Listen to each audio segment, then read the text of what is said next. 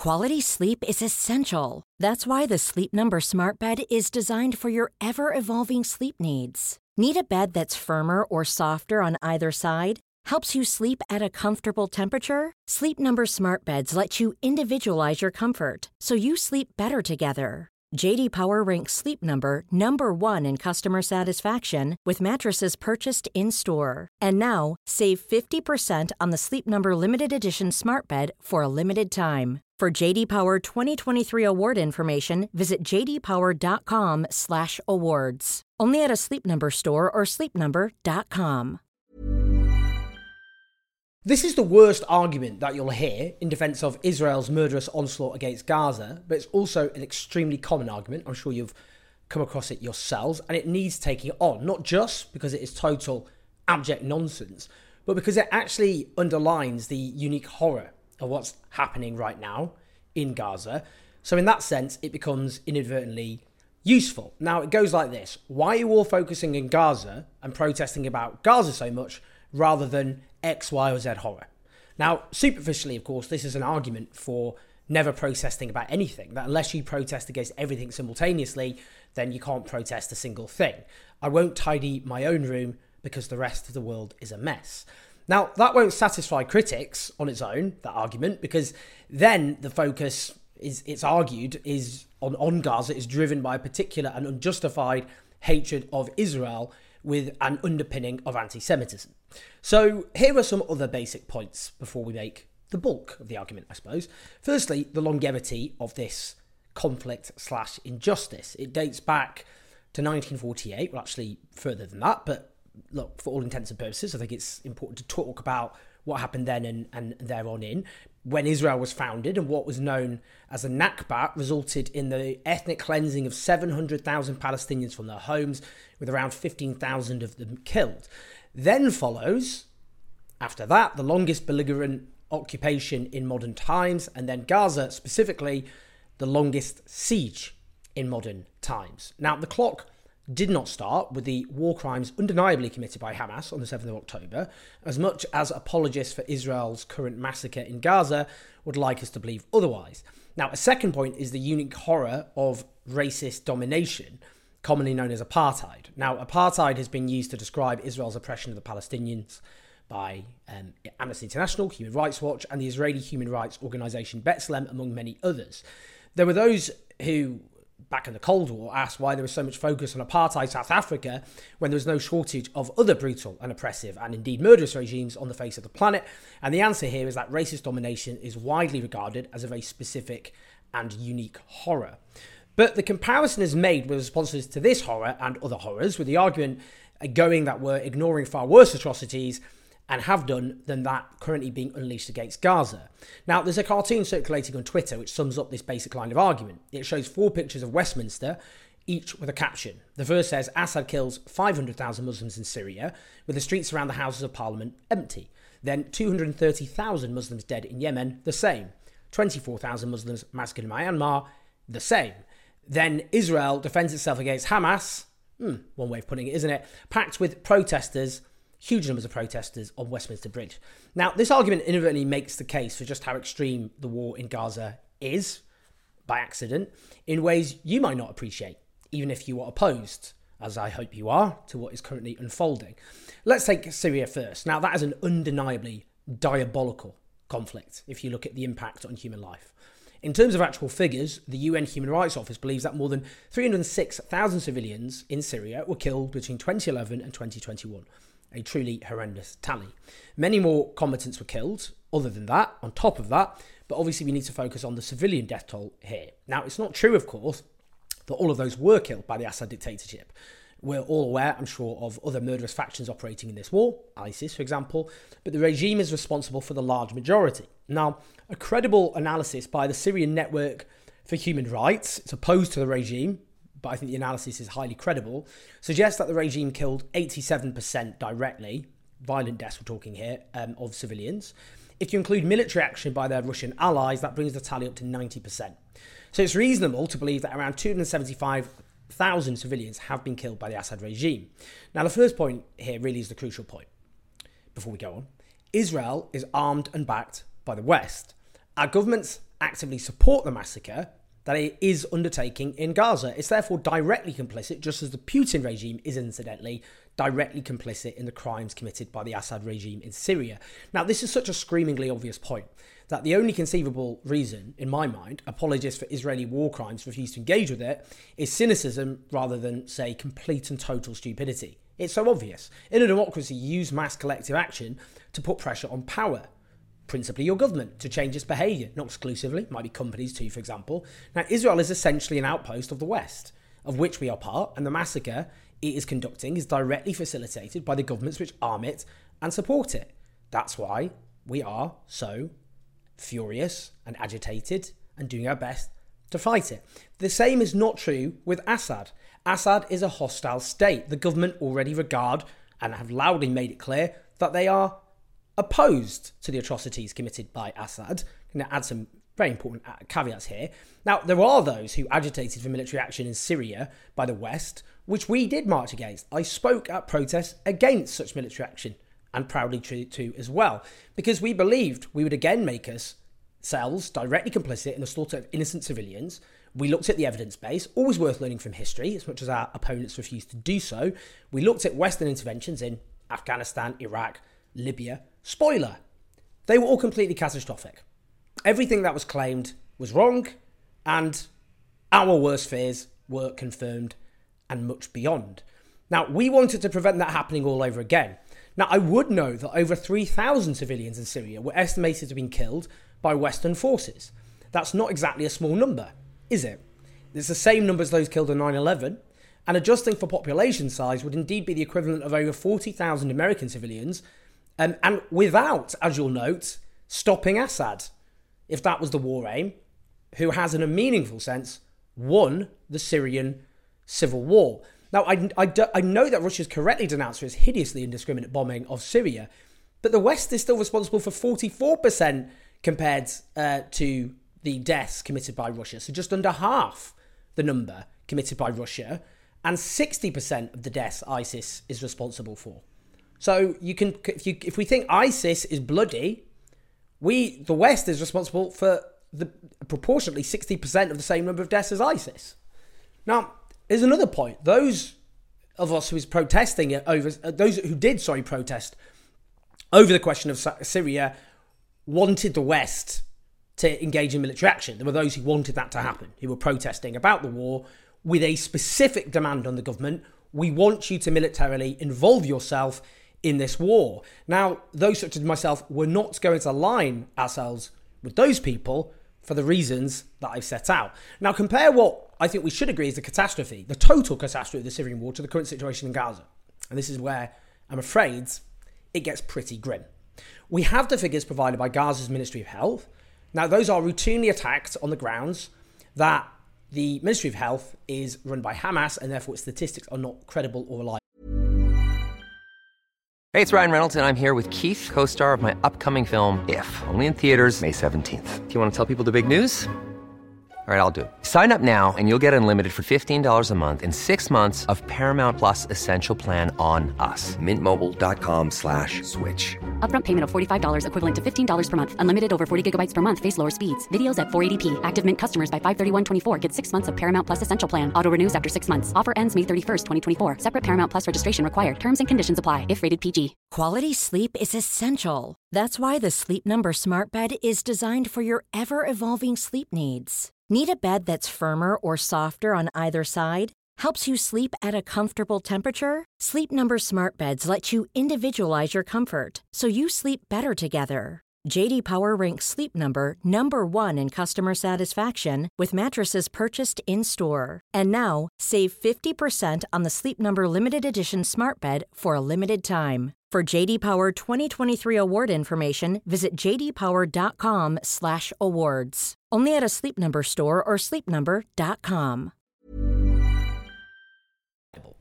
Well, in previous conflicts, the final fatality figures released by the Ministry of Health have been validated by the United Nations and Israel itself. Furthermore, when Joe Biden cast doubt on Palestinian fatality figures, the Ministry of Health released the names, ages, gender of each victim, plus the Israel-approved identification numbers of each person. So to prove their figures are correct. But they're actually underestimates because they don't include thousands of missing people, the vast majority of whom are almost certainly buried under rubble, who cannot be identified yet because in the chaos of wartime, it is not possible to retrieve those bodies. That's why it's best to defer to the figures, the estimates of the Euromed Human Rights Monitor, an independent human rights group based in Geneva, chaired by Richard Falk, the former UN Special Rapporteur on the situation of human rights in the occupied Palestinian territories and Professor Emeritus of International Law at Princeton University, a very credible group. Their latest figures have over 17,000 dead, of which nearly 14,500 are civilians. Now, if we go by the estimated pre-war population of Syria back in 2011, it was 22.73 million, around 10 times higher than pre-war Gaza, about 2.2 million. Now, if we adjust Gaza's civilian death toll for population size, that is the equivalent of well over 150,000 civilians being killed in Syria. Now, that is just over half of the total Syrian civilian death toll, and significantly more than the total that we can reasonably blame the Assad regime for. So what does that mean? It means in a bit over 6 weeks, Gaza's civilian death toll is half as much as Syria's total civilian death rate after 10 years. And that's the war in Syria is seen correctly as hideously brutal. That just shows you how bloody, how violent this death toll, so-called war, this massacre, correctly, is in Gaza. You can see the civilian death rates compared to a war in Syria, which we all correctly regard as one of the great horrors of our time. Now, the obvious retort here is I've excluded combatants from Syria's death toll. And one estimate there has, on top of the figure I just said, well over 300,000 combatants who've been killed as well. So how do we know I'm actually quoting civilian deaths in Gaza and they're not Hamas fighters? Well, based on the Ministry of Health figures, which are credible for the reasons set out and indeed accepted as such by the UN and other agencies, 70% of those killed in Gaza are women and children. Now, many are uncomfortable with what they call the women and childrening of this conflict because many civilian men are dying too, and we should mourn them, which I'll come on to. But the fact is, women and children are not Hamas fighters. So that 70%, we can just take them out. We know they're not military combatants. Now, on the point about men, the Iraq Body Count, an internationally respected research project, excellent work, who sought to estimate violent civilian deaths after the invasion of Iraq, which they did only based on validated public reports. So it was always going to be an underestimate. But they wanted to just find kind of a absolute cast iron, here's the death toll, violent death toll amongst civilians that we can reasonably put out. Now, at the end of October, they went through the deaths of individual deaths released by the Ministry of Health. What was their conclusion? They said analysis of Gaza mortality data shows that few of the victims can have been combatants. The modest excess of adult males killed can be explained by their greater exposure to risk in, e.g., rescue efforts. These IDF attacks are overwhelmingly and unforgivably on civilians. It gets worse and worse. So as I've said, 70% of fatalities in Gaza, violent civilian deaths I'm talking about, are women and children. In Syria, in the first 4 years of war, a detailed academic study in the British Medical Journal found 25% of fatalities caused by violence amongst civilians were women and children. Let's just look at children. In Syria, in the first 2 years of war, the estimated proportion of children killed was 10%. In Iraq, according to the Iraqi Body Counts database, that was 8.6% since the invasion. 8.6% of violent civilian deaths were children. In Ukraine, according to UN figures since the invasion, it's around 6%. Children, again, who make up the total violent civilian deaths. Going off the latest figures from the independent Euromed Human Rights Monitor, of the civilian death toll in Gaza, 46.5% are children. Compare that again. In Gaza, nearly half of those killed amongst civilians are children, compared to 6% in Ukraine, 8.6% in Iraq, and 10% in the first 2 years of the Syrian war. So we know a number of things. The violent civilian death rate is far worse in Gaza than in Syria, and of the civilians, a far higher proportion of those killed are children. Now, to continue, they mention Myanmar, and indeed the Rohingya genocide is one of the great obscenities of our time.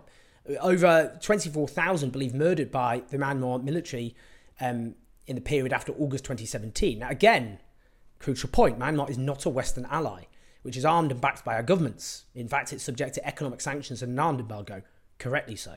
Now, what would the request for our protest be on Myanmar? What would the demands be? Again, it's a crucial point. Now, Yemen is an excellent example, actually, and it is itself instructive. The Saudi war in Yemen is something I've been passionate about raising, and I'm not saying this to blow my own trumpet. I think it's a damn indictment of the rest of the media, but no British columnist has written more about the war in Yemen than myself. I've written several columns about Yemen over the years. No one can credibly accuse me of not caring about Yemen. I filmed a documentary about the war in Yemen. I went to a refugee camp, a Yemeni refugee camp, that had a huge impact on me. It's the only time I've cried on camera. Now, this is a war prosecuted by brutal dictatorship with Western support. Saudi Arabia suppresses every basic democratic freedom. It strips women of basic rights, beheads dissidents and gay people, exports extremism, chops up journalists even, and has prosecuted a murderous war against Yemen. It is armed and backed by the West and therefore is an excellent point to raise. Again, it brings into sharp focus the sheer horror of Gaza.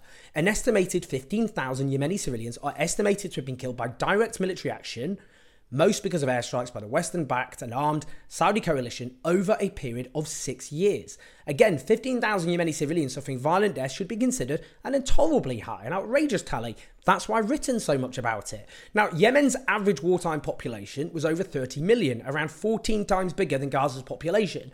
So a similar number of Yemeni civilians have been killed by airstrikes as in Gaza, but one, over a period of 6 years, not 6 weeks, and B, with a population 14 times bigger. And we should also note, well, while the Saudi regime is responsible for some deaths, there's multiple armed actors in this war.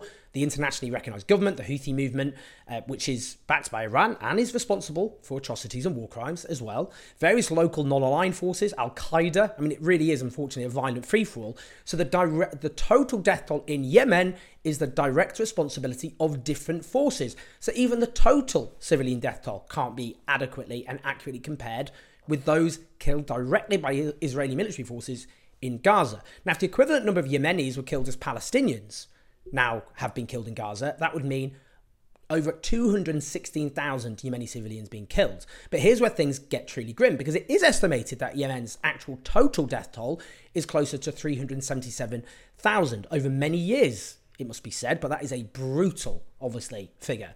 Now, Gaza's civilian death rate over a few weeks is already half of that, if you adjust for population, though an unknown proportion of the total I've just mentioned in Yemen are combatants.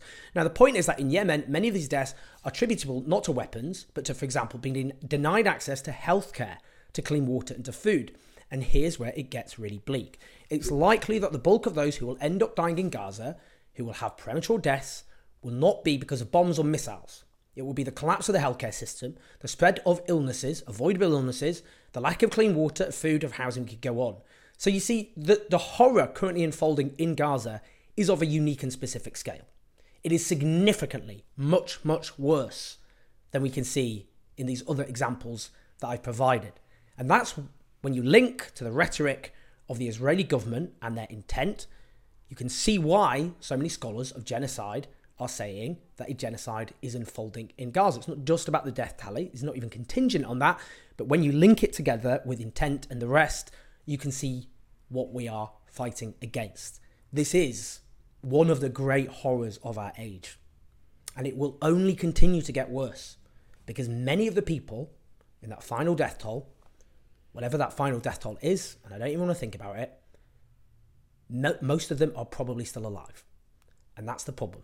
A significant proportion of Gaza's population will be wiped out.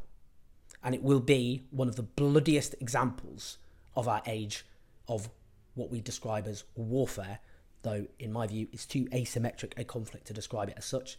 It is a massacre. Please like and subscribe. Do keep the show on the road on patreon.com/OwenJones84. Share this video and I'll see you soon.